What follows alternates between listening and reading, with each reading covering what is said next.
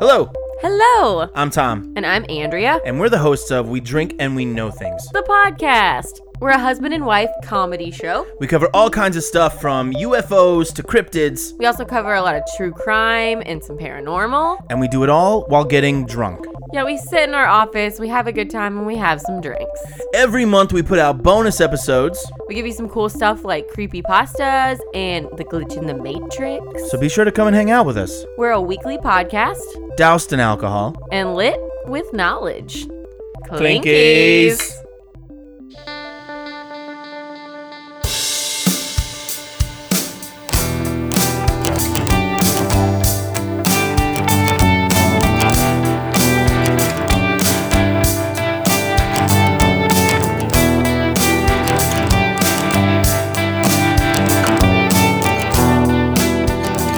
Hello, and welcome back to the True Crime Guys podcast. I'm Lauren. And I'm Michael. How we doing, everybody? Ready for some crime, for some moida? Oh, we got some murder for you this week. We got a case that has a little bit of everything, don't we? Oh my God, does it? It has everything. I don't even want to say everything that it has because it's. I don't want to spoil anything, but I mean, Right. everything. Yeah. Good If police work, bad police work, wrongful conviction, obsessed mother, like just you name it, it's got it. Yeah. and Genealogy. if you were trying to get someone into true crime, this is the case you should tell them about. Like, here, look at this. See But if it'll this doesn't almost blow your spoil mind. them because then they'll expect this, and it's like, no case has everything like this one does. Like they'll Right, move forward right. thinking that no, you just gave them the best gift ever, and now it's like the first time they okay. gambled, they hit the lottery, or they hit jackpot, and it's like, well, just quit because you're never gonna have that again. Oh, okay. So this is like you got to level up in true crime before you can study this case. Yeah, this is like the pinnacle. Yeah. Study something more cut and dry at first, right? Yeah, Like go Casey study some Gacy. I had to slip it in there. I had to do it. Gacy. We recommend you start with John Wayne Gacy. He's our favorite. No. There's no We don't have easing into favorites. that one. That's just slipping it the whole thing in right away if you're Yeah. going straight to Gacy. Yeah, for sure. So maybe don't do that either. I don't know. What's a nice mild case you could start with? A nice mild case. What's a starter pack for if you're just starting to get into true crime and you don't want to freak them out right away, That's tricky. Because you don't necessarily want to do something as easy as a heist because that might not be exciting enough. It's Yeah. like, so there needs to be murder. There needs right? to be moida. Yeah, there needs to be moida, but not too much to blow their minds. I Maybe don't think one of the they're- poisoning cases. Those are kind of mild. like Dorothy Puente. Yeah. Yeah, where she's just poisoning people and stealing all their money. Yeah. That's a decent way to get into crime. It's a decent way. Less direct murder. Yeah, it's dipping your toes in. Yeah. Before you get This to one the is slasher. not. This one you're getting the whole shebang. Yeah. It's not poisoning in this one. This is a very personal crime, up close and personal. Yep. Well, should we get into it? I think we I'm should. excited. This is a good case.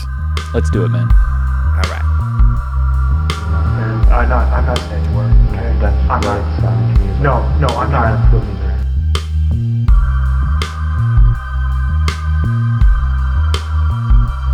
Why would I pass the lie detector test then, Jerry? You have not passed the lie detector test. I passed the last one. No, you did not pass the last one. And that's my problem. I don't know if my pain is because I just pictured myself there. When he's telling his stories. I don't know if I pictured myself there or if I was there. I just don't know. Even my mind, I just don't remember that.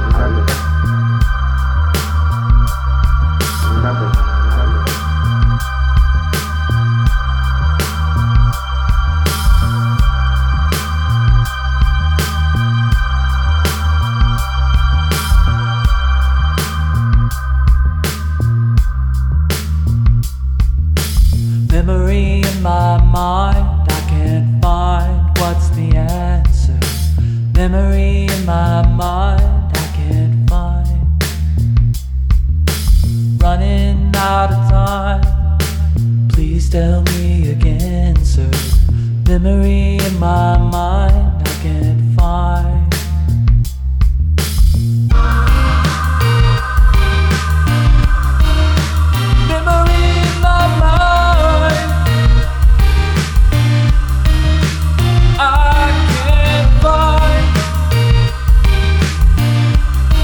This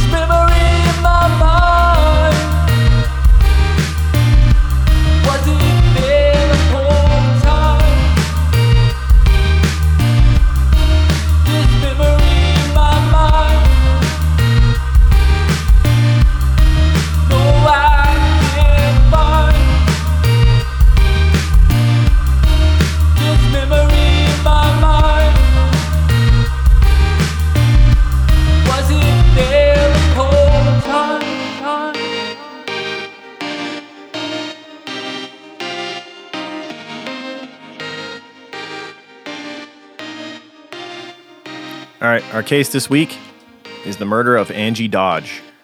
And there's a fantastic ABC 2020 special called Stranger Than Fiction, The Murder of Angie Dodge. Yes. And if They've been knocking it out of the park lately, ABC. I was going to with say, those 2020 specials. if you guys are not aware, go on Hulu, type in ABC, and go on look at the 2020 special, this series. There are, I think there's like 4 or 5 seasons on there. This is like the third one, They're the fire. third case we've done where I want to say Mr. Do Right, or was that what you named it? The basketball player that was killed. Yeah, Mr. Tell Me Anything. Mr. Tell Me Anything. Yeah. There was a 2020 special on that one. Yep. There was a 2020 special on what was her name? The high school girl that got killed by her boyfriend. That was another 2020 special case that we did, and then this week Angie Dodge. Dude, they're It's knocking like an it out hour of the and park. 20-minute special on this case, and it was so well produced, so well done. And they're so relevant and current too. Like I think Yes. one of their latest episodes, they even focus on George Floyd and stuff that's wrapped up around that. I haven't seen that episode in particular, but they're still making these. And like I said, there are tons to binge on Hulu. If you guys are looking for some different types of true crime cases, it's a good place to start. Yeah, so let's get into it. So this case takes place in Idaho Falls. And on the morning of June 13th, 1996, police got a call that a woman had been found dead under suspicious circumstances. When they arrived, they went to the upstairs apartment of Angie Dodge, who was 18 years old, and she would be discovered in her bedroom. She had been raped and stabbed to death, and her throat had been slashed very deep with a knife. It was a bloody, disturbing scene. Angie was the youngest and only girl of 4 children born to Carol and Jack Dodge. She was born December 21st, 1977, and shares a birthday with Samuel L. Jackson and Ray Romano. Wow. A couple of legends there. Oh, yeah. Wonder You what- got to go Sam. Oh, You got to go Sam, oh, man. yeah, He's of just been in course. too much. Of course. He's just Every one of Quentin the best. Tarantino movie alone is like enough for me to pick. Say what again? Yeah. Double dog day. I love him. I love him. What is Ray Romano up He's to a good now? burger. Do what? I wonder what Ray Romano's Romano? up to now. I don't know. It probably just I really doing like comedy him. or something. I really like him in the Kicking Ice it. Age movies. got that sitcom money, bro. He don't got to do nothing. He's getting that fucking mailbox money. Yeah, that's true. Those sitcoms, they never really die, do they? They just get replayed in like you get other those networks. replays on TBS every day, and just Right. checks keep rolling in. just keep- That's the life right there. Like hosting a game show. Yep. Yeah, I want to say like the cast members of Seinfeld are still just like balling because of all the replays they get on TV. Of course. Friends, The Office. Friends. Oh my god. Imagine all the the The secondary Office. characters in The Office that haven't done shit since then, and it's just got to be like, I'm so glad I got that part. Oh my god, Seriously. right? The Office just won't die, man, and rightfully so. It is a brilliant comedy. It really is. Yeah. So, Angie, she had just recently graduated high school and had gotten her own apartment. She'd only been in her new apartment for 2 weeks. 2 And part weeks. of it was that she had had a fight with her mom and moved out kind of on a whim and got her own place. And she had plans of enrolling at Idaho State University. She was beloved by friends and had a loud, outgoing personality. According to her mother, she was extremely intelligent and wouldn't take no for an answer. Yeah, She was I wonder a where she kid got that that from, was- right, Lauren? Yeah, her mom. Her mom was so Part of this- so stubborn in a good way, persistent rather. Yeah. Let's use that term. Yes. Yeah. This is it's a common thread in true crime that we've noticed is that many times mothers take action into their own hands. If they're not getting the answers they want from detectives and police, they go on their own investigation spree and get answers, and that's part of this case for sure. That's right. Squeaky wheel gets the grease, and the mothers are the loudest squeaky wheels. Oh my God, yeah. So as a child, Angie was bullied due to her large size for a girl. She was over 5'11", even as a young girl, and so she would get picked on, and eventually she would go on to defend anyone else that she would witness getting bullied. Makes sense. Yeah. So this apartment that she had was really more of a 2-story house. It was a 2-story house that someone had bought and turned into a 2-story apartment. Hers was the upstairs, and this was in an older, kind of rougher neighborhood in Idaho Falls. Right. That was, as I mentioned, she had the upstairs part of the house was her apartment. And the night she was killed, she had been at her mother's house until about 10 p.m. So they'd had this fight 2 weeks prior. She gets her own apartment. She hadn't talked to her mother in that 2-week span. And this was the first time she had gone and seen her mother, and they kind of basically worked out their issues. This is the one thing that her mother took solace in, was the fact that at least she had got to see her daughter and they'd made up from their fight before she was murdered. She'd actually like laid her head in her mother's lap that night, and her mother said she'd even like rocked her and said, "I'm so glad you're not mad at me anymore." And her mother remembers her saying, "Not even in a blue moon could I be mad at you, Mom."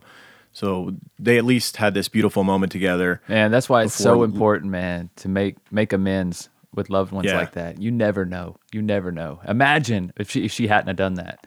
Oh my God, yeah. The regret that she would. I mean, she already has to live the rest of her life with a broken heart, but man, that was perfect. Yeah, so the night she was killed, she'd been at her mother's house until about 10 p.m. And then gone home, and apparently that night someone had gotten into her apartment and perpetrated this horrendous crime. So the one good thing from a detective standpoint was that DNA was collected from the crime. There was a ton of DNA left behind. The perpetrator had left semen, just you name it, all kinds of he wasn't a DNA pro behind. by any means. It was very messy crime scene. Seemed to be a spur of the moment crime, not well thought out. Right. Yes. They were able to collect semen, a pubic hair, and skin cells that were underneath Angie's fingernails. So she had obviously fought with the perpetrator, leaving DNA under her fingernails from the perpetrator's skin cells. Mm-hmm. Right off the bat, I'm thinking this got to be a big guy, right? Angie's almost 6 foot, and she fought him. It's got to be a pretty good sized fella here, or lady. Mm-hmm. But the perpetrator may have not wanted to use a knife, but resulted to just because couldn't get a hold or get control over Angie. Right. So police get to work questioning all of her friends and family members, collecting DNA since they had all this DNA from the crime scene. They use this to their advantage and start collecting DNA from everyone they question. They would test over 100 samples within a week or two of this crime happening, and unfortunately, none of them matching the killer. And this thing would start to go cold. 6 months would go by with no suspect emerging. Crimes like this were uncommon in this safe community of Idaho Falls, and residents were obviously concerned that a monster was still among them. Doesn't Idaho walking Falls, the streets? Doesn't Idaho Falls sound like a town that's used in like a horror movie? It's like this is the town where something just awful would happen. You know, because it's not supposed to. Right. It's supposed to be this peaceful, quaint town with a nice little river running through it. Idaho Falls. Yeah. Even when I heard like in the documentary, like this wasn't a great area of Idaho Falls, I'm like, Idaho Falls has bad areas. It's just weird. Right. Like I guess every city does. You know, there's always like but it's all relative. So it's like I'm sure Idaho Falls is bad area compared to like Vegas's bad area. Oh yeah. No, that's a different topic right there altogether. Yeah. Right. So, like most mothers of a murder victim, Angie's mother, Carol, was relentless in her pursuit of justice. She would pressure the police and hand out and post flyers on a daily basis. She was at the police station every day, bothering them. Very much reminded me of Johnny Gosh's mother, Noreen Gosh. Yep. Remember how she was just pressuring the shit out of the police every day. And another thing that was so frustrating though for Carol was they had all this evidence. They're like, you have semen, you have DNA. Like, this is a small town. Do something. They can't be far, right? That was what was so frustrating for her. You would think, but this person seemed to not be connected. Initially, it seemed as though it wasn't anyone Angie knew. This seemed to be a random attack. Yeah. Otherwise, all the DNA they were collecting from everyone they interviewed, you would think something would have, or one of her friends or somebody would have came forward and said something. Right. But suddenly, 7 months after the murder, they would have a break in the case. On January of 1997, police get a call with a tip. They are informed that a friend of Angie's, a man named Benjamin Hobbs, was arrested in Nevada for raping a woman at knife point. So several states away, my home state. This man that's friends with her, and this person was not just a casual acquaintance of Angie's. He was actually in the funeral party and had been seen on video at the funeral carrying a large bouquet of flowers. Right. This is somewhat of a close friend of Angie. And we know there's been a lot of instances where killers go to the funerals of victims. Absolutely. Yeah. Absolutely. And this is a very similar crime to what ended Angie's life. A rape at knife point. She was killed and raped, and she was killed with a knife. So of course police are going to jump on this. They're assuming this is now this is now their number one suspect, and they're assuming that his DNA is going to match the crime scene. This is just too much of a coincidence. Right. So they've got to get this guy. They've got to get him, question him, get his DNA. So the police take a drive to Reno to speak with Ben Hobbs. He was now their number one suspect in Angie's rape and murder. He was adamant about his innocence, however, and said that his DNA would prove he wasn't the killer, and he would willingly give the police a sample of his DNA. Police would then return to Idaho Falls to wait for the DNA results while they dig deeper into his background and his group of friends. Benjamin Hobbs was a member of a group of friends that referred to themselves as the River Rats. So the Snake River runs directly through the middle of Idaho Falls, and this is obviously what all the teenagers are going to do is hang out on the river, ride jet skis, you know, whatever. Why not? But to be fair, lots of different people, I'm sure, hung out at that river, and I think they said that in the documentary. You know, it's not like just these river rats or whatever. I think there's a lot of people who would classify themselves as river rats in that town. I mean, I'm sure it's a selling point for living there. You know, it's like 100%. If you're into boating or jet skiing or fishing, like it's so many things you can do on a river. Like huge selling point for staying in the Las Vegas area is if you're into that sort of thing. You got Lake Mead. So many people, that's what they do every weekend. That's right. Go out on Lake Mead. Yes, it's a great place to swim. Great place to go and swim, boat, fish, Yeah. you know, you name it, jet ski. Don't mind the bodies down there, though. They're just don't worry about them. Right. Just leave them A be. lot of concrete booted bodies down there Don't worry about those. from the mob days. Don't worry about it. Yeah. So Ben is a member of this group called the River Rats, and they spent most of their free time on the river, hanging out, riding Sea-Doos and whatnot. Investigators bring in a close friend of Benjamin's, a kid named Chris Tapp, for questioning. Chris had been a high school dropout for a couple of years. He'd been couch surfing and smoking weed a lot, kind of trying to figure out his life. Coincidentally, one of the detectives working Angie's case was a former high school resource officer for Skyline High School, where Chris attended. So Chris Tapp has this connection to one of the detectives, and the detective would use this to gain his trust a little bit. Right. They kind of knew each other. They were aware of each other. About as well. This would be the main detective. About as well as you know your resource officer. I mean, did you know your resource officer at your high school, Lauren? I mean, you probably knew his face, right? If you've seen him. I don't think so. No? You wouldn't? Wow. I don't think so. The only reason I knew mine is because he helped out with our baseball team, and I played. He actually graduated and played baseball at my high school, and then ended up coming back to help coach there in like his off times. I don't know. What does a resource officer even do? That's what I'm saying. Like, I still didn't feel like a connection to him. Like, I would feel safer with him than any other police officer. I still felt like him being a police officer was still number one in his mind when he's at that school. You know what I'm saying? I don't feel like this would really put him at ease, especially not someone who appears to hang out with, a crowd that maybe gets in trouble sometimes, with the river rats and whatnot and doing this and that. So he might have had weed. Yeah.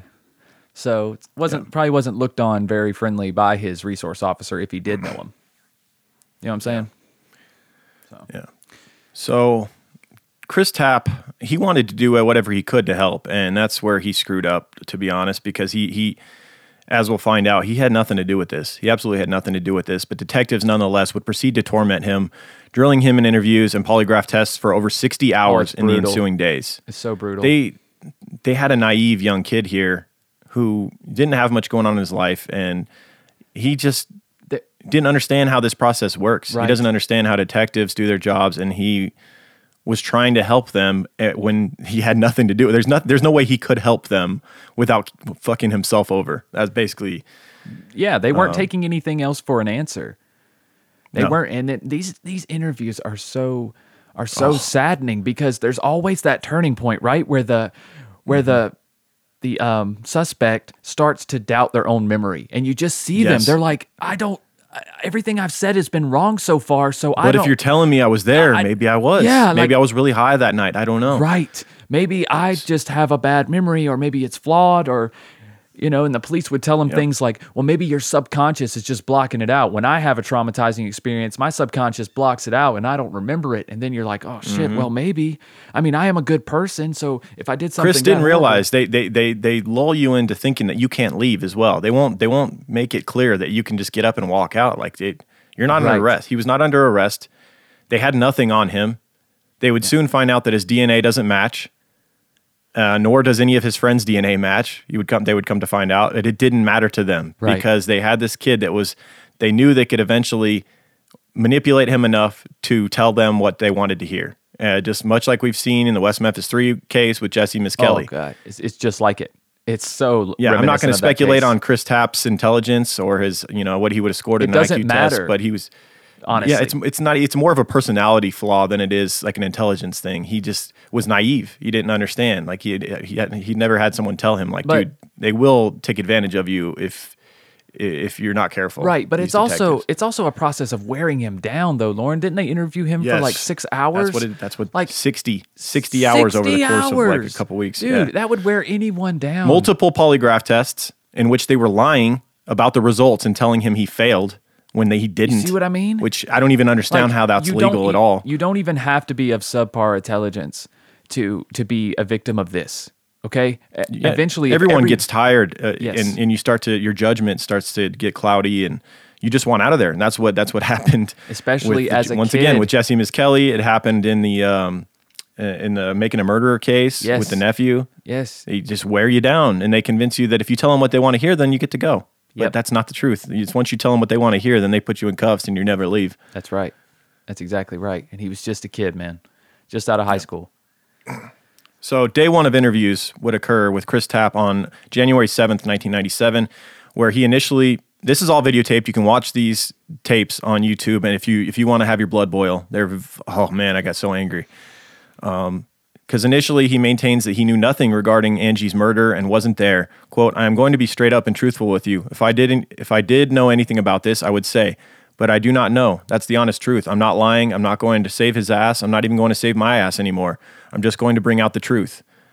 Things would start to change, however, as they wore him down. Day 2 of interviews, January 10th, 1997, detectives conduct a polygraph test on Chris and tell him that he's potentially facing a conspiracy charge. They love to throw He around breaks that word down and- potentially, because then Yeah. it saves their ass, right? They can Oh, yeah. they can literally say potentially and then say anything they want. Yep. That's what it seems like. Oh, they're allowed to straight up lie to you too. Yeah. If it gets you to confess to something that they want. Right. After being told he could be charged with conspiracy, he breaks down and starts crying. Detective Furman says, "Okay, Chris, now we're going to help. We need help to construct a plan for Chris Tapp."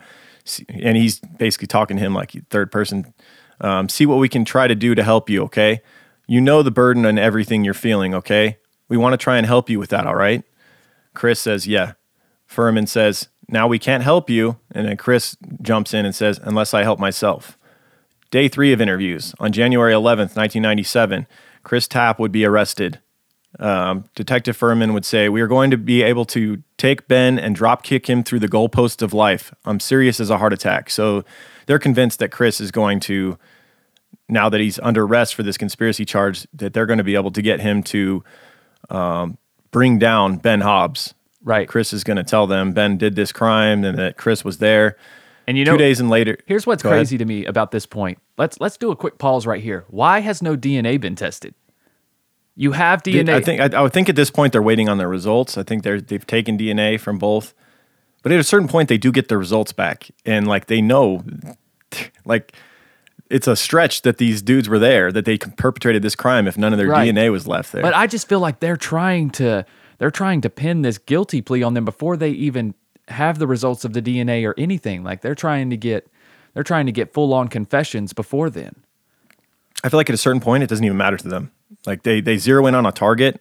The DNA is irrelevant if they can get him to confess. They're fine That's with what that. I'm saying. That's terrifying. That's what's sick The about this is DNA then they're allowing the real killer to walk the streets and put Right. away a fucking person the DNA who is may not or may not irrelevant. have been there. The DNA is everything. The DNA is the only Yeah. thing. Like That's the one true thing we it's know. the only thing. Yeah. My God. But for far too long, people have had the mentality, detectives and people, the general society have had the general opinion that if someone confesses to something, they must have done it. they did it. They would not. Why would you confess to something you didn't Right? do? So many people can't wrap their brain around this idea. It's a real thing. It happens so Absolutely often. is a real thing. There's so many cases to show you. So Detective Furman, basically puts him under arrest. 2 days later in Ely, Nevada, Benjamin Hobbs is interrogated again on January 13th, 1997.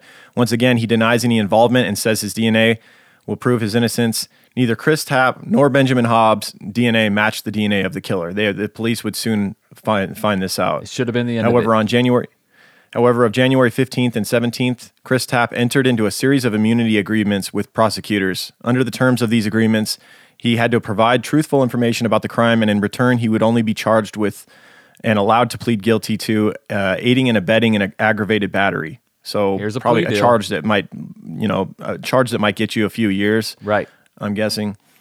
And that's what they start to do too. They start to make these kids believe that they've got you, and the only way you can help yourself is if you give us everything you want, we'll lessen your charges. Like, you're dead to rights. That's what they convince them. Yep. And like, you're either going to go down for the rest of your life, or you can help yourself get some lesser charge and just spend a few years in jail and testify against your friends. Meanwhile, this kid's done nothing. Literally nothing. Literally nothing. He has no idea why he's here. Yeah. No idea. It's crazy. So, of course, once they found out that the DNA of Chris Tapp and Benjamin Hobbs didn't match, they started to insist to Chris that there was a third person involved in the crimes. That was the only way that their story makes sense at this point. Oh, of course. It had to be the DNA of this third person.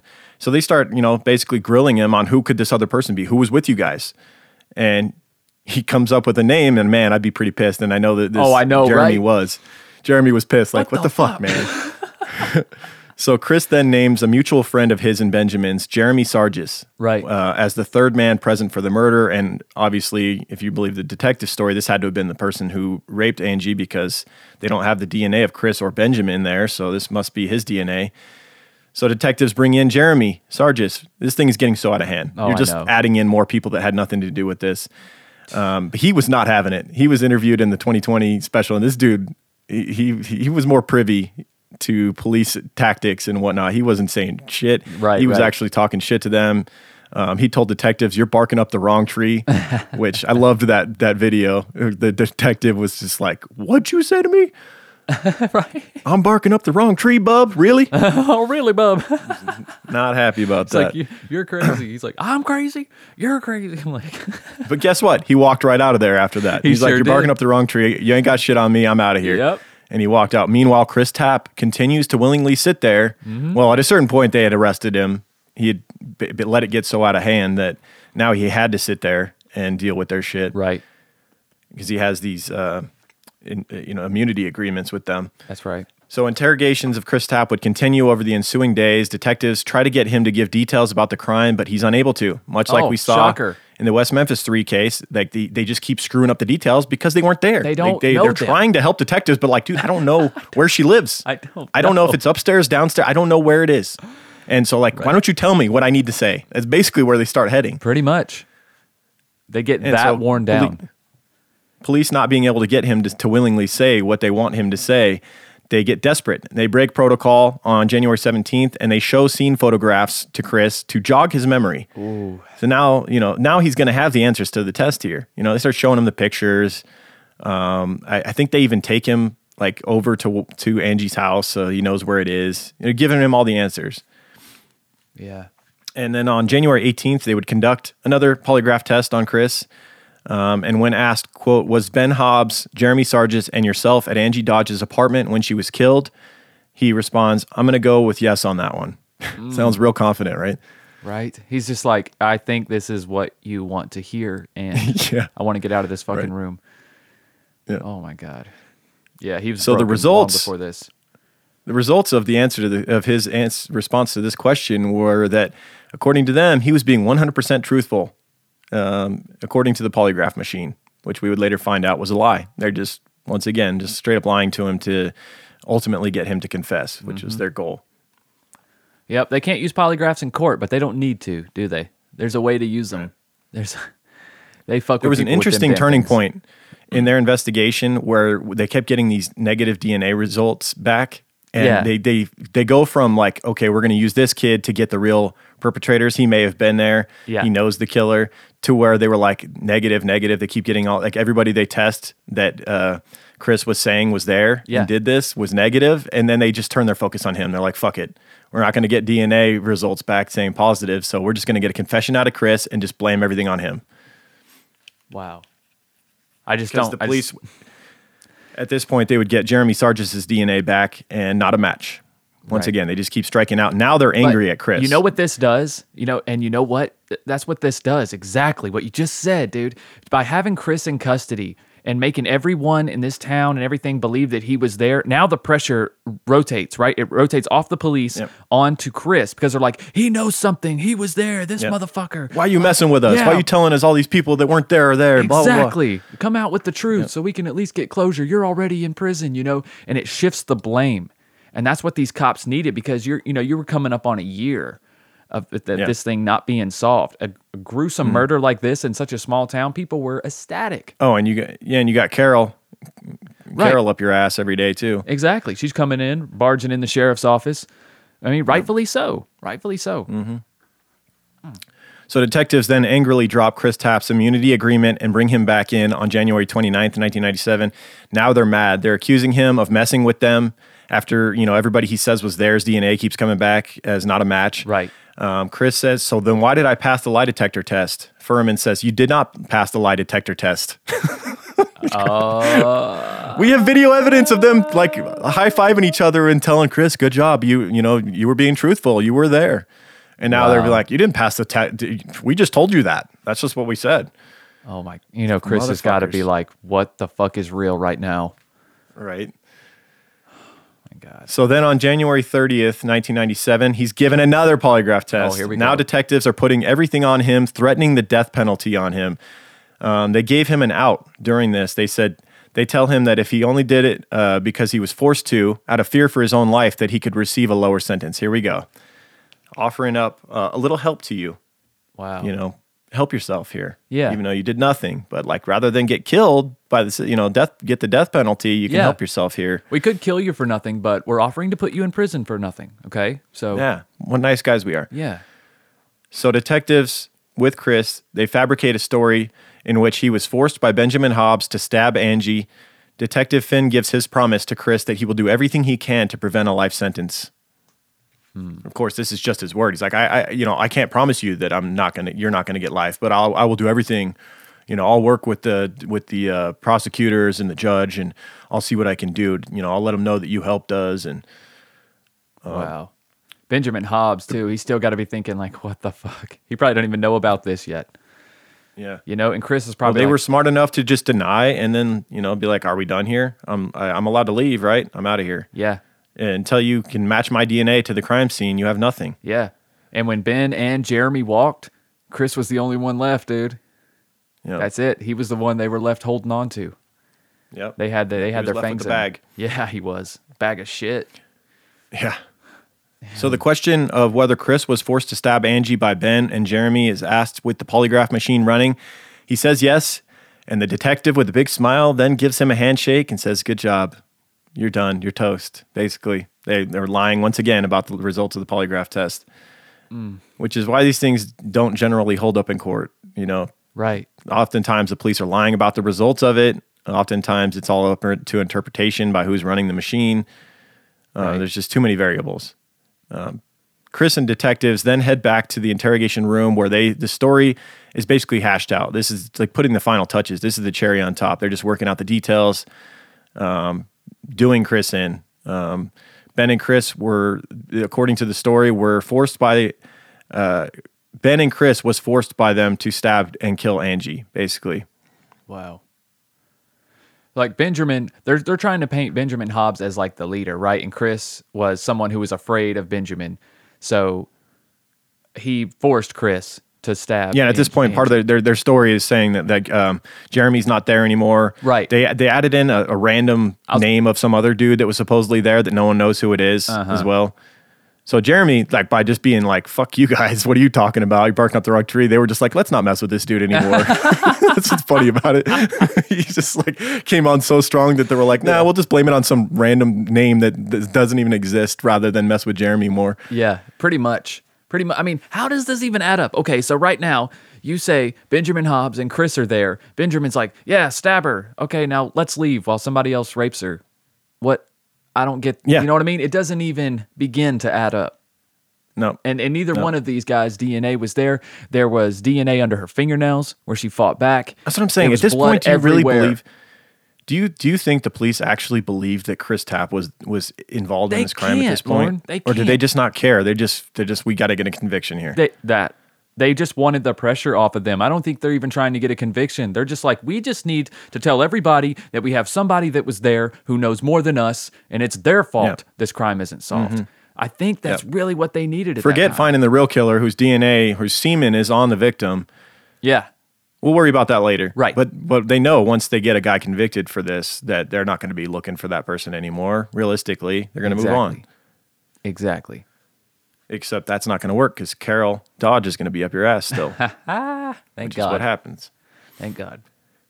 So on February 3rd, 1997, Chris Tapp is charged with first-degree murder and rape. Neither Benjamin Hobbs nor Jeremy Sargis were charged with any crime. Wow. Unreal.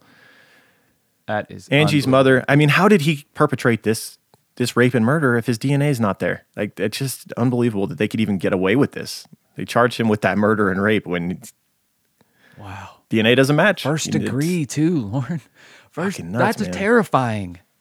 Yeah. This is absolutely terrifying. So Angie's mother, Carol, was at every court hearing and was in the courtroom for every day of the trial. She wanted Chris to receive the death penalty. She wanted the book thrown at this kid. Right. She's a grieving mother who just This lost was the her only monster that daughter. had taken her daughter's Right. life. She believed the detective's story that they had the right guy, of course. I mean, shit, This was Chris still a believed time- their story. Yeah. And he knows he wasn't the right guy. Oh, Right. my God. Imagine how convincing they must have been outwardly. They make you doubt reality. Right. Your own reality that you know. Right. Yeah, it's not fair. I mean, these dudes they read books and they go to school for how to manipulate a person like this. And this kid he thinks he's just trying to help. He's doing the right thing. Right. And look at how it ended. This is obviously not an indictment on the entire justice system and every detective. I think most of them nowadays, especially, don't use tactics like this anymore. But Well, they're held a little more accountable. Everything is recorded now. I mean, I know it is there as well. But not always. I mean, you saw in a lot of cases through the 80s and 90s where detectives, there was a lot of interrogation off the record, and then when they got their story hashed out with the person, then the they turn recording it on. is turned on. Yep. Yep. Yep. I think Jesse Miskelly, what it was like, they sat with him for like 11 hours or something, but only the last 40 minutes were recorded. That is- once they had yes. really worked out the details of his story. Yep. They didn't want him to seem like he's shuffling through, which is something that it's nice that we at least have that in this case, because that is what really got the wheels of justice rolling in this case, was all those uncut hours. You know what I'm saying? Yep. Yeah, so even with none of Chris's DNA at the scene, he would be found guilty. He says, quote, "When the verdict came down, it was just pure sadness. I couldn't believe I was going to prison." There must have been a little part of him still that was like, as we've seen before, I didn't think that I could actually get convicted for a crime I didn't do. I just thought eventually that the truth would come out, but Yeah. no. We heard that a lot did with yourself in, dude. Damian Eccles. He said that. I think he said something very similar to that right after he got convicted. He's like, I just didn't think this was going to happen. That's why he was, smiling and laughing. He's like, He was kind of joking around throughout the trial. right. I guess I'll jump through doesn't all these seem real. hoops or whatever. I didn't do anything, but Yep. So after his conviction, Chris gave a statement to the court, quote, "I am not the monster that everyone thinks I am. Judge, please spare my life." Carol and Angie's friends were actively rolling their eyes at that moment and pleading with the media and hoping that the judge would give Chris the death penalty. The judge thankfully decided in favor of life in prison, 30 years. I don't see how you can give a dude, because there has to be beyond any reasonable doubt. His DNA wasn't there. How Okay. can you how can you give him the death penalty when his DNA wasn't even there? right. And also, Lauren, I know I mentioned it earlier, but how the hell do you get first degree murder on this? How did they prove that he planned this? Or how are we glazing Right. over that? Even the story that they hashed out with him, he wasn't even really he was supposedly forced to stab Angie, right? He wasn't even the ringleader, nuts. and it's like, how was this planned? Where's the evidence? his story was back and forth the whole time. Yeah. Are there text messages? Are there emails? Is his car seen outside her apartment over and over Nothing, again? dude. None of that Nothing. shit. None of that. Nothing. I just don't get how it's proven first degree murder, without a doubt. This jury was ready to convict his ass. This was still a time where people truly believed that no one would confess to a crime that they didn't do. It just, why would you ever do that? And Right. it is hard to comprehend, but when you really watch it, when you sit down and watch these interrogation tapes, there's so many of them online with wrongful convictions. Yeah. They just really, they wear you down. They don't let you leave. They sit you there. They bring in different detectives constantly to work different angles on you. Right. They start making you doubt your own memory. They start making you think that, help yourself. You can be the bigger man. Just help yourself and we'll help you get a lesser charge and blah, blah, blah. And then you start thinking, well, maybe like I'm fucked either way. I should just take the lesser charges, I guess. Yep. And you would That's what they literally do to say you. anything. And then they start messing with your mind, making you take these lie detector tests. And when they're telling you failed a lie detector test or that you passed if you're answering the questions the way they want you to, like in this case, if they're telling you the results are not what they actually were, they're lying to you, then you start really doubting yourself like, geez, was I there? The lie detector test says I was there. Right. Fuck. I know. So frustrating. So this was far from closure, though, to Carol Dodge, because she knew, that there had to have, at the very least, been other perpetrators there. Their DNA doesn't match this person that they just convicted. The community was also still concerned. The question remained, whose DNA was left on Angie? There was still a killer at large, if not one, if not more than one. Right. Much like other mothers we've seen in other cases, Noreen Gosh comes to mind, Carol was relentless in her pursuit of others responsible for her daughter's murder. She would continue still to go into the police station every day, pestering the police for answers. She became a 24-hour detective. Even after Chris Tapp's conviction, she would drive around through all hours of night and day, questioning people as though she was a detective, like putting herself at risk. I mean, a lot of times. that DNA thing, like everyone else, it should have drove them crazy, and it drove her crazy. She's like, his DNA wasn't there. The person who actually killed my daughter is not in prison.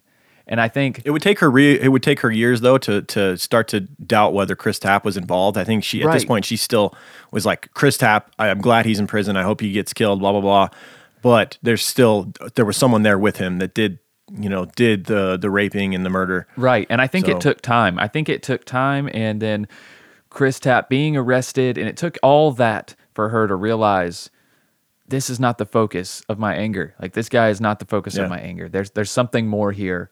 And it felt like the case was closed to her. And that it shouldn't be. No. That was just unsatisfactory. She's like, you guys have only done part of the job, if any. Yep. Hey Creepers, I'd like to take just a minute to tell you about one of our amazing sponsors, Care Of. Care Of is where personalization meets your health needs. All of Care Of's products are formulated with good-for-you, clean ingredients that are backed by science. Care Of's holistic online quiz is like getting a one-on-one consultation with a nutritionist without even leaving your house. Care Of makes it easy to declutter your cabinet and replace a mess of bottles with a dispenser of convenient daily vitamin packs. Spring cleaning doesn't have to end with our physical spaces. With no unnecessary fillers or artificial flavors in Care Of's products, you can feel good about what you're putting in your body. And honestly, the online quiz is a breeze and almost fun to do. It really forces you to take a look at your lifestyle, your eating habits, and how you want to improve. And I love the individual vitamin packets. Every day, I walk into the kitchen, I grab my pack of vitamins for that day, read my inspirational quote on the front, of course, rip those bad boys open, and boom, I'm ready to go. Easy to remember, easy to plan for. So plan on improving your health today. For 50% off your first Care Of order, go to takecareof.com and enter code CREEPER50. That's takecareof.com. Code CREEPER50. So she would read every case file, drive around all hours, questioning people, even threatening Jeremy Sargis at one point, because detectives led her to believe that he was there and forced Chris Tapp to stab Angie. Right. This would go on for years. During the next 10 years, Chris Tapp was fighting his conviction through a series of appeals, challenging, among other things, the prosecution's voiding of the immunity agreement, whether he had diminished mental capacity, and the effectiveness of his attorneys in suppressing his statements to police. Each was rejected, although a 2001 opinion by the Idaho Court of Appeals said that Chris Tapp's Miranda rights had been violated during several, although not all, of his interviews with police. It is said that the error was harmless. No, clearly it wasn't harmless, because an innocent man is locked in prison with a life sentence. So yeah, not innocent. Yeah, total opposite the of harmless. Yeah, and a turning point would be the Idaho Innocence Project would take on Chris Tapp's case in 2007, and Angie would start kind of working with them, and she a big turning point for Carol Dodge would be in 2008. She would decide she's going to study all 60 hours of Chris Tapp's interrogation tapes. There you go. She sat down and saw what we were so upset about when you see how they did this, how they manipulated this kid. Yeah. And she started to see that Chris legitimately knew none of the details of the murder, not where she lived, nor where her room was that she was murdered in, nothing, until police fed him those details over time. That's right. She would become convinced that Chris was never at Angie's apartment that day, that he was innocent, and she would track down his he'd gotten a new defense attorney at this point, right? A guy named John Thomas, and she tells him that she believes Chris is innocent. You know, he was interviewed in the 2020 special. He was like, he sees her coming, he's like, oh fuck, what is she gonna let me do? Get out of here. Yeah, and it was the complete opposite. You know, Yeah. she was wanting to do anything she could do to help get this innocent kid out of prison. And props not for a kid her anymore. too, This is man. 10 years later. He's a full-grown man now, and he spent 10 years in prison, basically. And I have the utmost respect for Carol to be able to expand her mind that Yes. way, to have an open mind enough to when someone you thought killed your child and you're able to not only forgive them, but take in new information about them and expunge their guilt. Like, And now your mission goes to not only finding the true killer of your daughter, Right. but also helping to get this innocent person out of prison. yeah, that's impressive to pick yourself up from that. Not only did she pick herself up and carry on, like she got this thing moving. She got these wheels and brought upon true justice. Yep. So Carol and John Thomas, Chris Tapp's new defense attorney, they would contact Stephen Drizzen, who was an expert in the Center of Wrongful Convictions. They would ask him to review the tapes. Drizzen would study the tapes and write up a report that would later be used in Chris's appeals. He was an expert, and he was like, yeah, this is a clear case of a forced confession. Oh yeah, that was easy. That was easy for him. Yeah, that was one of the easier ones I'm sure he's ever studied. Oh, no It's doubt, like, no doubt. This couldn't be more clear. Yeah, there wasn't many people seeing these tapes. If you're wondering why other people didn't notice these tapes weren't just available for everybody, were they? Only people involved with the case. Yeah. Even the jury. I'm sure the jury had to see it. I don't think they saw the whole 60. They didn't see the whole picture, right? They just saw hand-picked parts of it. Yes, sir. They probably only saw what the judge deemed valid, or relevant to the case. And that was probably, guess what? The confession parts. After they'd already worked out his story. Yep. So in May of 2016, Chris, now 40 years old, having spent half of his life in prison, his attorneys, led by John Thomas and the Bonneville County Police Public Defender's Office, filed a motion for post-conviction relief. They asserted that Chris Tapp's confession was the result of police coercion and deception, and that the videotapes of 3 of the 7 polygraph tests showed that the coercion and deception had been withheld from Tapp's trial team. Yep, there's clear evidence they were not getting the whole picture, and that his defense didn't even get the whole picture of that interrogation process, which is fucking so wrong. Right? So wrong. They're supposed to be given everything. Yeah. This administration at the time was super shady, man. It's amazing. Yeah. It's scary what else we alluded in the beginning of this that there was good police work and bad police work, and luckily thankfully this brought on some change, and you get some really good, a really good new police chief that comes into the scene later. Yes. And yeah, things would change. I doubt they're doing these same interrogation tactics in Idaho Falls today. No, I highly doubt that. So in addition, the motion noted that Chris Tapp's confession didn't fit the evidence. He had told the officers that the crime took place at about 1 a.m., but Angie Dodge had been with friends at about 12:30, and an autopsy showed her bladder was very full, indicating that she had been asleep for some time. So it couldn't have happened, definitely couldn't have happened at the time that he said it had happened. Right. The motion would never be ruled on. However, on March 22nd, 2017, the defense attorney reached an agreement with Bonneville County District Attorney Danny Clark that Chris Tapp's rape conviction was vacated and the sentence for his murder conviction was reduced to time served. So he would be released from prison, and upon his release from prison, he held Carol Dodge's hand as he walked down the courthouse stairs. So he finally some justice is and not full justice yet, because they have not found the true killer. This has got to put, Carol's got to be so frustrated at this point. Like she thought she had some justice when Chris Tapp was arrested so many years prior, And Right. now it turns out that was all a farce, and the killer's still been walking the streets all this time, a free man. Yep. And she had to do all that fighting just to get Chris released. And now she's got to get back. Yeah, now she's they're back wasting to all this square time one. getting the guy that was never the perpetrator. She's doing all the police work. Seriously. Good work, Carol. Yeah. And Chris at this point, he's not satisfied because he still has a murder charge on his record. At this time, he got the rape charge dropped and vacated. But yeah, his murder conviction stays on his record, and his sentence was reduced to time served. So he's still not satisfied at this point in the case. Hell no. For obvious reasons. And I'm sure a large lawsuit was then filed or at least later on, once they dropped the murder charge as well. Yes. As there should be. He should be he should never have to lift a finger the rest of his life. No, he lost 22 years of his life, and then He should be able to chill on the beach with margaritas and never do anything again. right, seriously, because they fucked Courtesy him of up. Idaho Falls. And they fucked him up even when he got out with the murder conviction. Who's going to hire him? Like, what the hell is he Right. supposed to do now? Yeah, unless they watch the 2020 special, then I would hire him. Yeah. Oh yeah. True, Like, true. bro, I'm giving you a management spot just because I feel bad for you. Don't fuck it up though. I got a business to run. I'm just kidding. Right. All right, so in October of 2017, we would get a new Idaho Falls police captain, Bill Squires, would take over Angie's case. And this is where it goes from bad police work to extraordinarily good police work. They do everything they can at this point, work with any experts in different fields they can to catch the real killer. And this is at a time where Carol is still after her daughter's killer, and she's now pursuing new avenues. Right. One of them being genealogy, which would be the amazing way that so many people are getting caught now for older crimes in regards to DNA. We've talked about it endlessly. Certainly in the Eron's case, the East Area rapist. Right.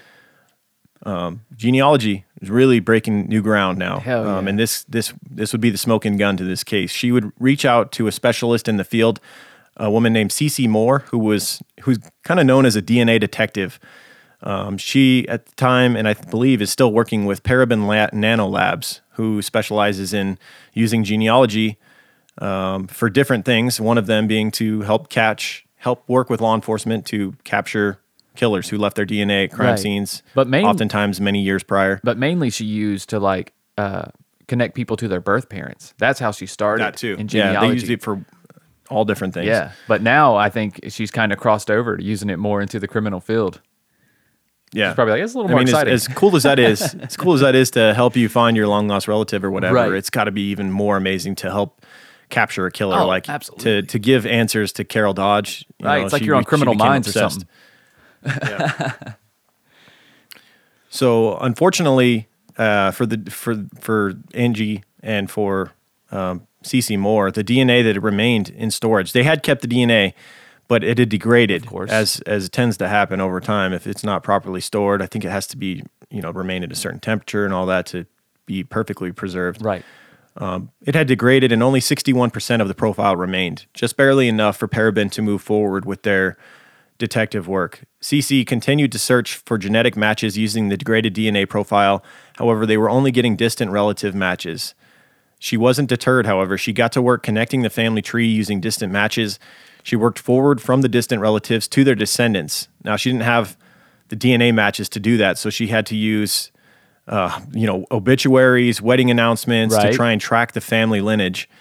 And she would successfully get down to a couple that she knew with pretty close to 100% certainty this couple had spawned the killer, Right. whether it was their son or their son's son, whether it was a grandson or a son Right. of this couple. But there was only one problem with that, though, right? This couple had a lot of sons. Yeah, and then when you start like getting a freaking into basketball team. Yeah, when you start getting into surname changes and things like that Yeah. as well, that was another roadblock that they ran into. Right. So eventually, Cece worked the tree long enough that she was convinced she found the couple that had spawned the killer, Cleo Lathram and Clarence Ussery, who had gotten married in 1976. They had 6 sons. It could even be a grandson of theirs that had perpetrated this crime. Cece was closing in. One of the 6 male sons lived in Idaho. 5 of the others lived over 1,000 miles away. So That's had to have been a moment where it's like, kinda holy narrows it shit, down. one of the sons lives in Idaho. That's it. Let's go get him. You'd think this is it, right? Right. But there's more twists and turns to this thing to come. Oh, yeah. Hey, buckle up. In November of 2018, Cece made a trip to the Idaho Falls Police Department and met with Captain Bill Squires to give him her findings. The police would then assemble a team of 8 detectives to begin following the Idaho son and his son as well, in hopes of obtaining their DNA without them knowing. Right, because How weird, right? had You're 2 being followed sons. around by a team of detectives that they're just waiting for you to like spit or Right, because do anything like. if they ahead. had their work cut out for him, because like this guy, he actually had 2 sons. The guy that they were looking for, Yeah. the son that lived in Idaho, he also had 2 sons in Idaho. So they really had their work cut out for him, but they were also super excited because now they had 3 potential suspects. It's like it's got to be one of these guys. You know what I'm saying? Yeah, and if we don't blow our cover, and if we tell them properly to where they have no idea, eventually they're gonna drop something, spit, they're gonna throw a cigarette butt out the window, something that we can test their DNA, Right. and hopefully it matches the killer. Yep. So they were following around the main suspect, the father that lived in Idaho Falls. Actually, I don't think it was all Idaho Falls. I think he just lived. He lived like 2 hours what- away. Yeah, I forget what city it was, but they soon realized that he had expired registration, so they didn't really have to necessarily wait for him to drop something with his DNA on it. They came up with a plan to where they could have a state trooper pull him over and try to get him to agree to a sobriety.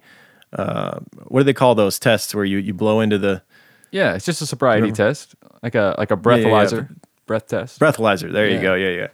Yeah. So they came up with this plan to have a trooper pull him over and see if he will willingly blow into the breathalyzer thing. And it worked. They pulled him over. He blew into it. They saved the cap that you blow into, tested the DNA.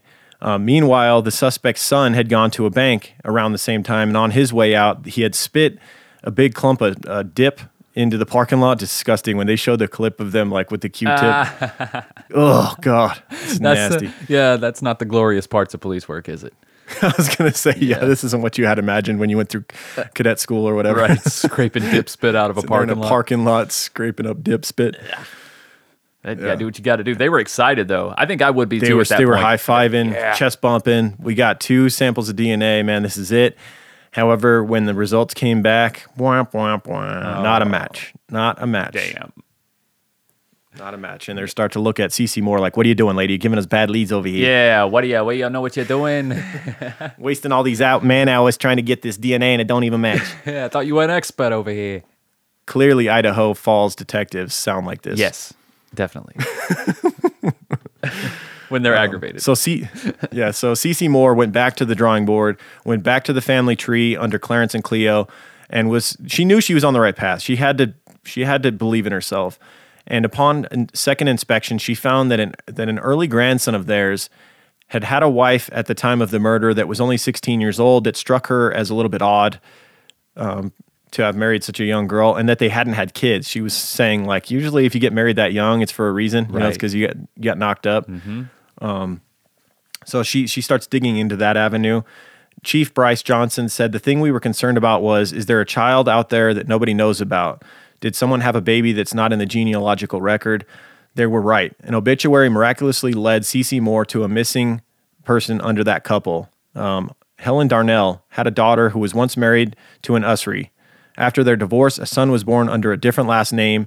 His name was Brian Drips. Yes, he took a stepfather's last name. Yes. So this is how far down the rabbit hole they've gone. But it's got to be so exciting as you get a new one. You're like, oh, I got a new branch off this tree here I can follow. Right. And it also gives Cece confidence again, because she's not like, okay, I didn't do something wrong. There's just another piece to this puzzle. Yep. I hadn't found that new piece yet. Exactly. This was the piece, man. This was basically the final piece to the puzzle. You ever do a puzzle and you're like, fuck, we're missing one piece, and you find it like under the couch. You're like, yes, this is it. This is it. Where's the This puzzle? was it. Yep. Chief Bryce Johnson said, when we looked at that name, Brian Drips, we realized that we had talked to him in the first days of the investigation. He lived across the street. Can you fucking believe that? Dude, and they didn't, what sucks is, like, you know how they were like testing everybody's DNA initially? they didn't test the guy across the street because he seemed just casual, whatever. Like he just seemed low on their list of potential suspects. Yeah, he had no ties to her. Yeah, He had no ties aside to from her living mom. across the street. Right. He at the time was 30 years old and was going through a divorce. So Carol Dodge, when she found out, and when she heard the name Brian Drips, she said, "I literally said, you've got to be kidding. Brian Drips, he was right across the street. It took me 23 years when they had it in the first 25 pages of the investigation. They had talked to him." Wow. The police report indicates that the day of Angie's murder, a young police officer who was canvassing the neighborhood had briefly questioned a then 30-year-old Brian Drips. He denied any knowledge of the crime, and police never asked for his DNA. About 7 weeks after the murder, he left Idaho Falls. Wow. Fuck. He was right Gotten there. away with it all this time. Right. In 2019, Brian Drips was now living in Idaho still, but only about 300 miles away in Caldwell. Police began tracking him in hopes of obtaining his DNA. On May 10th, they tracked Brian as he left a gas station. He was very habitual. They were following him wasn't he? for basically like weeks, and he would do the same thing. Yeah. He would drive to the gas station and get his soda, smoking a cigarette on the way. Yep. And they got to the point where they knew exactly where he was heading when he left his house at given times. So they had like police stationed at different sections of where he was going to head, Yeah. waiting for him to throw his cigarette butt out the window. They'd had a close call before where he'd thrown a cigarette out, but it was on a stretch of road with a bunch of other cigarette Dude. butts, and they just couldn't. But you they know couldn't what? pick out which one it was. You know what? I got to thinking. I was like, all those cigarette butts are probably his. I bet he lights up a They cigarette. probably are, right? Yeah, I didn't he think about probably it. lights He probably up a flicks it cigarette. out at the same spot every time. Yes, he lights it up as he's pulling out of his drive, and by the time he gets to that intersection, he's done with it, and he flicks it out because the detective was like so mad. He was like, "There's like 100 cigarette butts out here." He's like, "How am I gonna?" I'm like, "They're probably It's all bad enough his. just scoop 'em it's up. bad enough he's a rapist murderer, but he's littering the streets with his fucking cigarette butts Fucking too. cigarette butts. Jackass. The whole damn intersection, probably all his cigarette butts. Nah. Yeah, so on this day, on May 10th, they were tracking him as he left the gas station after getting his soda, and this time they actually caught the cigarette he flicked out with it still smoking. They put it in a baggie, sealing his fate. This time, it was a DNA match. After all of these DNA tests they had done, not matching suspects that they had in custody, that they even convicted for murder, they finally had a fucking DNA match to the semen on Angie Dodge's body. Finally. This was it. Finally. So on May 15th, in front of the Idaho Central Credit Union Bank, detectives arrested Brian Dripp for the murder of Angie Dodge. And he went pretty peacefully too. He went without a fight. That was crazy, right? The detective got in the car with him, let him drive to his own home, give his wife a hug, put his dog away or some shit. Yeah. Or, he didn't want his truck towed. They were awfully nice to him. They should have just arrested him and made his wife deal with all that, like getting his truck towed and all that shit. Yeah, for real. Well, they're probably thinking, it's been 20-something years. Yeah, You know what let's I'm let him saying? go peacefully and Yeah, I guess. not make it a bigger hassle than it has to be, I suppose. Right. They probably he didn't want to make a big scene in front of the bank either. I mean, he parked right in front of the door of the bank. I mean, he's right there. So that would have been. But I mean, who gives a fuck, right? He's raped and murdered somebody. Exactly. Throw He's his a ass rapist on the murder. ground. He got plenty of free time, that's for sure. Yeah. Way too much. Yeah. Throw his ass in the That's damn what I'm saying. cop I'd make car. it intentionally as much of a hassle as I could. Yeah. It sucks for his wife, but you did marry a rapist murderer. Yeah. I'm sorry. Sorry. Yeah. So Detective Sage Albright said it was pretty obvious he was nervous. He put on a pretty good game face, but his hands started to shake. For several hours, Brian Drips denied any involvement in Angie's death until they told him, quote, "We have your DNA at the crime scene." He then, there was a noticeable change in his demeanor, and he eventually told us that he had been involved. Detective Albright says Drips also reported that he acted alone. He says that he basically went across the street that night to just rape her, but she fought back, and he basically said, "I guess I stabbed her." So I don't know if he guess I blacked out stabbed or her. what, but Well, he said he was extremely intoxicated that night. Cocaine and alcohol concoction. going through a divorce at the time, Right. It sounds like we're excusing his behavior, which is We are fucking not. insane. But We're absolutely no, not. absolutely I'm not. just trying to, You're still explain why he responsible for your forgot own it. behavior when you're drunk, people. That's Yeah. pretty important thing to know. Like if you're drunk and you get in a car and drive, and you kill someone, you still get blamed for your actions when That's you right. drink. Just like if you get drunk and you go and rape and stab a person, still your actions. The fact that you're drunk is, it's not an excuse. Not at all. Not at all. So 2 months after Brian Dripps was arrested, Chris Tapp was back in court, this time to be fully exonerated. Finally. Fucking thankful. Finally, man. Finally. Poor bastard. He still needs to be compensated, though. Oh, my God, it's not done. He better be a rich man after this. This case was the world's first exoneration by way of genealogical DNA testing. This was the first example of it? The first exoneration by way of genealogical DNA testing, where they were able to trace, find the true killer thanks to, all the detective work through DNA, the DNA detective work done by C.C. Moore. First time someone was exonerated because of that. Well, and in February of 2021, so that's how fresh this case is. Just in February this year, 25 years after the murder, Brian Dripps pled guilty and finally was put behind bars for what he had done so long ago, back in 1997, and he will spend the rest of his life in prison. Wow. I'm surprised he didn't get the death penalty. I'm surprised Carol didn't push for it. Right. But probably because of the full confession. So much like that anger had died off over the years, I'm sure, with Carol. It was so fresh back when Chris was put on trial. Oh, yeah. And she's probably just relieved that they finally found the guy. And they probably made a deal with them. They're like, we'll give you life for a full confession. They typically do. It's another plea deal. But, man, that guy was... Yeah, talk about a case with a little bit of everything, man. Yeah, Literally. A little bit of everything. Nuts. Gosh. I'm surprised old Dripps didn't see him following him. He had to have been sweating bullets, man. He probably wish he had some Oh My Guy in them pits, Had to have been. Right. Oh My Guy is an innovative, all-natural deodorant, fragrance, and beard oil company specializing in paraben and aluminum-free products. Their innovative line of deodorants inhibit the growth of odor-causing bacteria while maintaining effectiveness. And at Oh My Gaia, they use only all-natural, paraben, and aluminum-free organic ingredients. Guys, there's tons of scents to choose from, and new scents are being added all the time.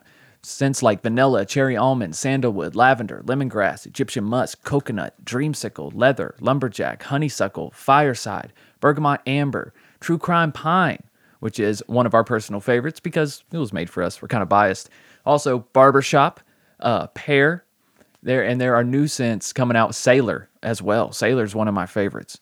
And because you guys are True Crime Guys listeners, you can use the code CREEPER for 15% off your order. CREEPER for 15% off your order at shop_ohmygaia on Instagram or ohmygaia.com. That's OHMYGAIA.com. She's also got some fantastic incense available, guys. I just got some Rumor incense, some True Crime Pine, and Pear incense, I believe. And I love them. They all smell phenomenal. They burn long and slow. You know what I'm saying? Yeah, I love the incense as well. Yeah, if you got a scent that you're in love with, check those incense out, guys, if that's something you're into. They're way better than any incense you're going to get at Walmart or Dollar General or wherever the hell you're getting them. I promise you that. Right. All right. Yep. Check it out. I've been loving the beard oil as well. My beard's getting nice and long. Nice. Coming in nice and thick for the summer. That's right. That's right. You're probably shaved by the time it starts getting cold. Damn it, Lauren, you're doing it backwards. No, I'm kind of doing the same thing. I'm a contrarian. Yeah, I'm kind of growing the beard out a little bit too. I don't know. I just kind of feel like it right now. I don't know why, but either way, I'm joining you way over here, I guess. Yeah. All right, we got some reviews. All right. We do have some reviews. I want to thank everybody who's taken the time to go and rate and review the show on iTunes or wherever you listen. I want to say thanks to Jordan Simpson in the U.S. says, awesome. They've been my go-to true crime podcast to listen to. The way they joke around and easy conversation puts them above others. Thank you. We got Alaskan Chick in the U.S. said, just found you. Kicking myself for just finding you, but so glad I did. You've kept me company at work for the last few days and can't wait to listen to more. You are amazing. From Georgia. So confused. You're Alaskan Chick, but you're also from Georgia? Okay. Huh. Whatever. Interesting. You can move around, I guess. Yeah. Then we got Caroline4242 in the U.S. said, thank you. Can't tell you how much I enjoy listening to you both. I love Michael's intros and jokes and Lauren's storytelling in detail. Great sense of humor. You guys saved my workday. I'm a Patreon member and suggested you to many friends, all of whom enjoy as well. Thank you. Right on. Speaking of Thank you, Patreon, guys. check out our Patreon, patreon.com/truecrimeguys. $2 a month gets you access to the premium episodes that we do once a month. We did last week. If you were wondering why we didn't put out an episode on the main feed, it's because we did an episode on Patreon. Yes. So if you go and sign up for $2 a month, you can listen to that as well as all of the other ones that we've done once a month for the past, 3-4 years. Lots of them. Last week was the Australian murders, the Truro duo. Oh my God. Down under. It was gruesome. Vicious serial killing pair. Yes. So With a lot you guys of wanna check Australian that out. accents to boot, mate. That's right. Patreon.com/truecrime guys. And that's not all you get. For $5 a month, you get all of those episodes, plus you get the Just the Banter episodes. We do another show called Just the Banter. We record every Friday, and we answer any questions that Patreon members have. So if you want to pick our brain on anything, you want to learn more about our personal lives and things like that, we tell all kinds of stories on there. Absolutely. And we things that answer interest us. We talked the NFL draft a little bit last week, if you're into that. Just anything. So a little bit of everything. Sometimes we do some would you rather questions, strange scenarios. What would you do in this situation? So it's a lot of fun, and it's a great way to interact with listeners. So, and if you're a $5 member, you get that. You get everything, and you also get a gold Creep Band sticker as well. I just sent a bunch out. If you've been waiting, I appreciate your patience. I know there's people who've actually paid like 3 months already worth of $5. I mean, it hasn't been 3 months since I did it, but it just worked out where they signed up, like a little over a month ago, and you're like, I never got my sticker. It's coming. I just did them all last night. I got a big stack sitting on my counter to send out. So your gold sticker is coming. I promise. That's right. That's right. Very prestigious. Yes. Very prestigious. All right. Also, if you were already a patron and you're already caught up on all that stuff and TCG Productions, check out Strange and Unexplained, our other show that you can catch on any free platform. Spotify, iTunes, wherever you're listening to this show, search True Crime Guys and you will see Strange and Unexplained. That's where we tackle unsolved and missing persons and strange phenomena cases. This past week, we just did one that is quite strange from what we've done before. There's no murder, but there is death. No murder, but a lot of clutter.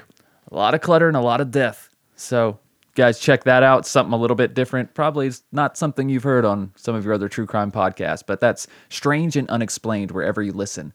And if you'd like to support that show as well, you can patreon.com/S&U podcast. And you get access to another show we do on there called Strange Shorts every Monday, as well as early access to Strange and Unexplained episodes on Thursdays instead of their free release on Monday. That's right. Check us out on social media at True Crime Guys on Instagram, at True Crime Guys on Twitter. We have a Snapchat. Hit us up. Post that you're listening to the show and your stories on Instagram, and we will repost it. Share the show with your friends and whatnot. What else was I going to say? Oh, all of the links to everything, anything you need. Our merch. If you want a link to our Patreon page, if you want a link to any sponsors we talk about on the show, all of that, our sources for the show that we did, like the link to the documentary or the 2020 series that we used for this case should be below the description of this episode as well. All of that. Right. And if you guys are looking for anything True Crime Guys Productions related, check on our Instagram. There is a link to our link tree in the bio. So you guys can click there and you can find everything TCG related. Can't you just put the link tree link in below the description as well? Yes, it is. It's right there in the Instagram profile. So if you just go to our Instagram, it's the only link right there on the bio. Right on. So you guys can get everything TCG right there. All right. That's enough. We'll see you guys next week. Keep creeping. Keep creeping, guys. True crime guys, in the desert we like a mirage. It's okay if you clicked on us cause you thought we was True Crime Garage. Now we ain't mad at you, sit down, let us talk at you. I'm talking to the creeper army, we out here making murder. True crime guys, in the desert we like a mirage. It's okay if you clicked on us cause you thought we was True Crime Garage. Now we ain't mad at you, sit down, let us talk at you. I'm talking to the creeper army, we out here making murder charming.